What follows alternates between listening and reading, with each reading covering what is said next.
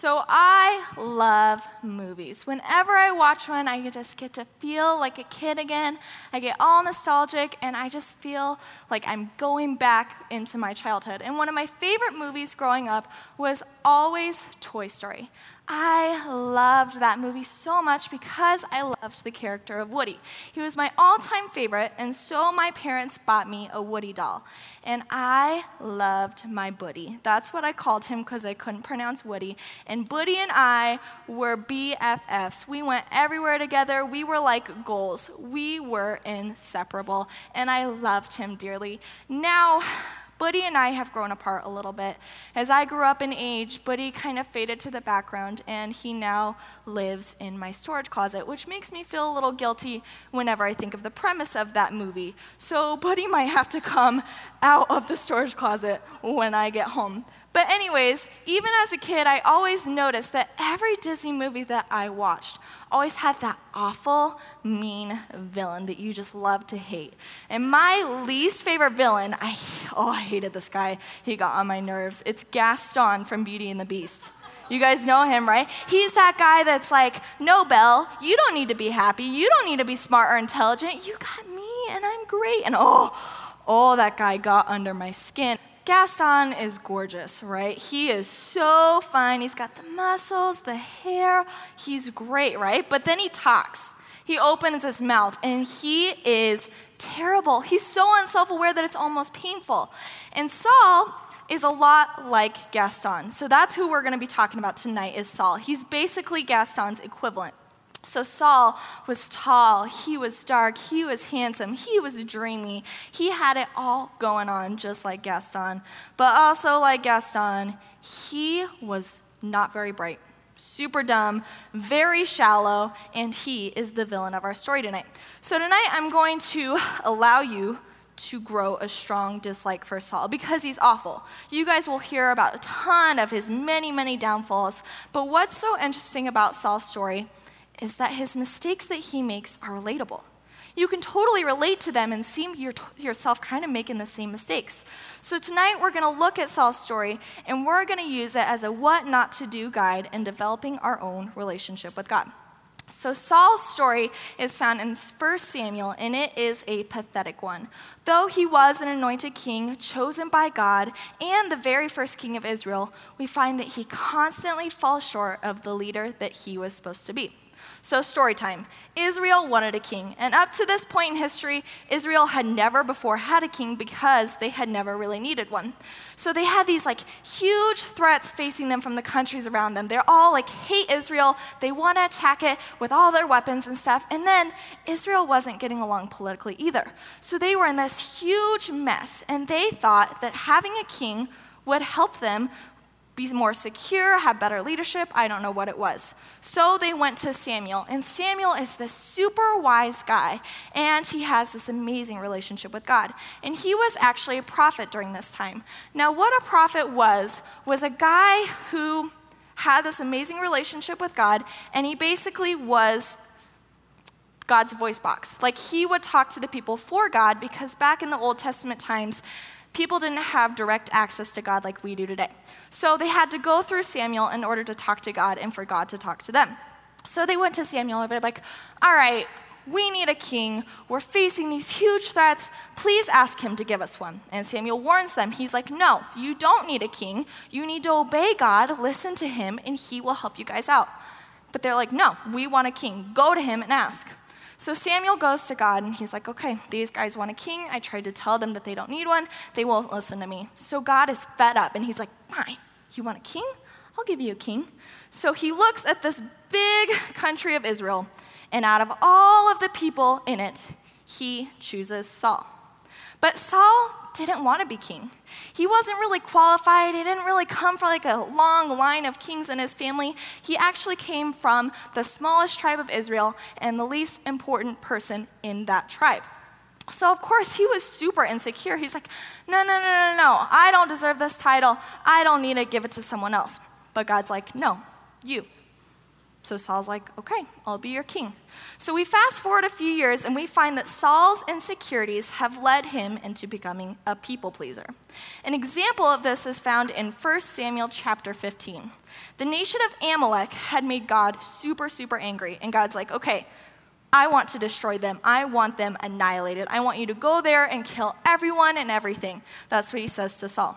So Saul goes to Amalek and he's like, all right, I'm going to destroy you guys. And he's like, wait, that's a nice donkey. I like that donkey. I'm going to keep that donkey. What? Look at that horse. Whew. I need that horse. So then he starts like grocery shopping. He's like, I need this and this and this and this and this. Instead of listening to God, he's like, no, I'm gonna add this to my wish list and this to my coat, and I'm just gonna take it all home. So he does. And he blatantly disregards exactly what God tells him to do. So God's so angry at this point. He's like, that's my king. That's the guy that I anointed. That's the guy that I chose, completely ignoring what I told him to do. In 1 Samuel 15:11, the Lord says to Samuel, I am sorry that I ever made Saul king, for he has not been loyal to me and has refused to obey my command. Did you guys catch that? That blew my mind when I read that. God literally just said that he regretted ever making Saul king. He, the Almighty, the All-Knowing. And it's because Saul didn't listen. He misused his free will, and he decided what God said, it wasn't important. See, Saul had so little faith in himself that he just did whatever the people of Israel wanted him to do. He became the people's king instead of God's king. And because of this, Saul constantly made the wrong choice. This leads me to my first point tonight. Make the right choice. It's pretty simple, right? Pretty obvious. Be obedient to God. Don't do whatever you think is best. Do what he wants you to do. And I admit to being a lot like Saul here. Before I made my relationship my own, before I made it right with God, I would do whatever I wanted to do. I would make every single wrong choice that I could possibly do. I would completely disregard whatever God had planned for me, and I would try and be my own hero. I would try and make it up as I went along. And this didn't work for me. I would constantly say the wrong thing, constantly make the wrong choice, and disappoint the people that loved me. I did that. And then as justification for that, I would say, oh, I'm young, I'm free, I'm wild, I do what I want, you only live once, YOLO. But what's so dumb about YOLO is it's not true. If you are a Christian, you don't live this lifetime. You get to live this lifetime and the next lifetime with God in heaven forever. And even though I knew this, even though I grew up in church, and I always knew this in the back of my mind, I still used it to justify my bad choices. And that was so dangerous. That was so dumb of me because, like what happened with Saul, one wrong choice could have screwed up everything. Guys, we have no idea what our future holds, but God does. We have only been living on this earth for a few years, but God created us. He wants so badly for us to just go to him and talk to him and tell him, oh, I'm facing this really hard decision. I need your help with it. Just go to him and do that. Guess what? He'll tell you what to do. And when he tells you what to do, you can listen to him and do it, and he's always right. Don't try to be a hero and make it up as you go along, because that's what Saul did. And he definitely was not a hero. He made this one stupid choice, and now his kingdom is gone forever, and God has already found him a replacement. In 1 Samuel 15:22 through 28, we hear Samuel's reply to Saul's choice. It says, what is more pleasing to the Lord, your burnt offerings and sacrifices, or your obedience to his voice? Listen, obedience is better than sacrifice, and submission is better than offering the fat of rams. Rebellion is as sinful as witchcraft, and stubbornness as bad as worshiping idols. So because you have rejected the command of the Lord, he has rejected you as king. Then Saul admitted to Samuel, yes, I've sinned. I've disobeyed your instructions and the Lord's command, for I was afraid of the people and did what they demanded. But now please forgive me my sin and come back with me so that I may worship the Lord. Pause for a second. When I read this verse, it totally reminded me of something I would do. It's like Saul took a play out of my own playbook whenever I get in trouble with my parents. right? Because it's like, oh, I got caught. Oh no, I don't want my mom to find out. Oh, but she did find out. So it's like, oh, I'm so sorry, Mom. Don't ground me, please. I don't want to be grounded. You just instantly make it up. Oh, I'm so sorry. And that's what Saul did in this moment because he knew that he was caught. But Samuel replied, and he was so not falling for it. He's like, no, you're a grown man. Get up off your knees. Listen to me. In verse 26, he says, I will not go back with you. Since you have rejected the Lord's command, he has rejected you as king of Israel.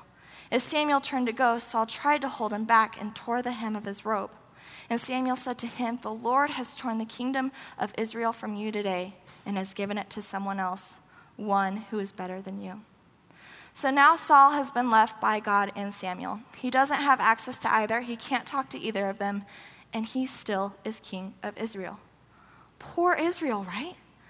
So fast forward a couple of years of David chasing and bad ruling and the death of Samuel, and we find Saul, who is still king, who still doesn't know what the heck he's doing, and who is absolutely screwed without Samuel. We also find Israel in the midst of war with the Philistines. Now, the Philistines are the worst, okay? They're basically a modern-day ISIS who want so badly to see Israel fall. So this huge battle is brewing between Israel and the Philistines, and Saul knows that he will probably lose because he sucks. So he tries over and over again. He's like, God, please help me. Please give me the wisdom. Please show me what to do. Please, I need you. But God's ignoring him. He's like, no, I'm done with you. Saul is desperate at this point. And in 1 Samuel 28, 3 through 21, he, no joke, goes out and finds a medium. And a medium is someone that can kind of conjure up spirits and raise them to where they can talk to you again even when they're dead. So he goes out and he finds a medium. This is what he does. This is in the Bible. So just a little side note here. Mediums aren't cool. Just because it's in the Bible does not mean you should do it. Saul is the worst, and that's why he used one, so don't be like Saul. Also, while we're at it, Ouija boards, Dungeons and Dragons, Harry Potter, pretty much every film that's considered a horror film is crap. It's all witchcraft. It's all dangerous. It's not fun. It's dumb. If you have any further questions, go ask a pastor. Don't talk to me about it. So he finds a medium. Don't really. So he finds a medium, and he asks her to call up Samuel's spirit from the dead. This is what he does. So he goes up to the medium. He's like, medium, help me. I need to talk to Samuel. And the medium's like, no, King Saul, he banned me. I'm not allowed to do that. And he's like, but I am King Saul. I actually need you to help me. What a hypocrite, right? So he literally goes to someone that he banned to help him out. So the medium's like, okay, if you promise not to kill me, I'll call up Samuel. So she does. She calls him up, and all of a sudden his spirit rises up before the medium and Saul, and Samuel looks at Saul, and he's like, are you kidding me? You pathetic loser. I was up in heaven enjoying my life. I was in paradise having the time of my life, and you bring me down here? Oh, he's livid. And Saul's like, oh, I'm so sorry, Sammy. I got so scared. The Philistines are coming at me. I don't know what to do. Help me. And Samuel's like, you're pathetic. Oh my gosh. God and I, we're done with you, dude. Get that through your tiny head. We are not going to help you. In fact, tomorrow, when the Philistines come to attack Israel, you're going to die. And so are your sons. Philistines are going to take your sons, they're going to take you, and they're going to kill your army. This is all going to happen, and it's all going to happen in one day. And it does. In 1 Samuel 31, 1 through 6, it says, now the Philistines attacked Israel, and the men of Israel fled before them. Many were slaughtered on the slopes of Mount Goloba. The Philistines closed in on Saul and his sons, and they killed 3 of his sons, Jonathan, Abinadab, and Malchishua. Try saying that 3 times fast. The fighting grew very fierce around Saul, and the Philistine archers caught up with him and wounded him severely. Saul groaned to his armor-bearer, take your sword and kill me before these pagan Philistines come to run me through and taunt and torture me. But his armor-bearer was afraid and would not do it. So Saul took his own sword and fell on it. When his armor-bearer realized that Saul was dead, he fell on his own sword and died beside the king. So Saul, his 3 sons, his armor-bearer, and all of his troops all died together that same day. Isn't that so sad? That verse is devastating. Saul, his entire family, even the army of Israel, all fell, all died, and all of those deaths were on Saul's shoulders. This brings me to my last point tonight. Make your relationship with God your own. Saul, he never had his own relationship with God. He always just depended on Samuel's. And this worked for a little bit, but when Samuel died, Saul was screwed. I can also relate to Saul's story here. See, I grew up in this church. My dad was a pastor. I've spent hours upon hours upon hours. And I never really felt like I needed to make my relationship my own. Mine was just handed to me on a silver platter, and I took it for granted. I fell into this rut. I felt stagnant with my faith. I didn't appreciate what was given to me. I started to worship without really caring or meaning the words. I rarely prayed, and I never, ever read my Bible. I was lost, and I didn't even know it. And it was because I just took for granted the precious, precious thing that was given to me because it was just handed to me. Saul is really similar to me in this way. See, I never made my faith my own because I never needed to. Same with Saul. He could just depend on Samuel's all the time, and he never had to do anything. He literally just took the kingdom of Israel. It was just handed to him with no strings attached. He carelessly accepts it, and then he does whatever he wants to do with it. Instead of listening to God, trying to align his choices and his life with God, he just does whatever he wants to do, and he takes God's kingdom and he runs away with it.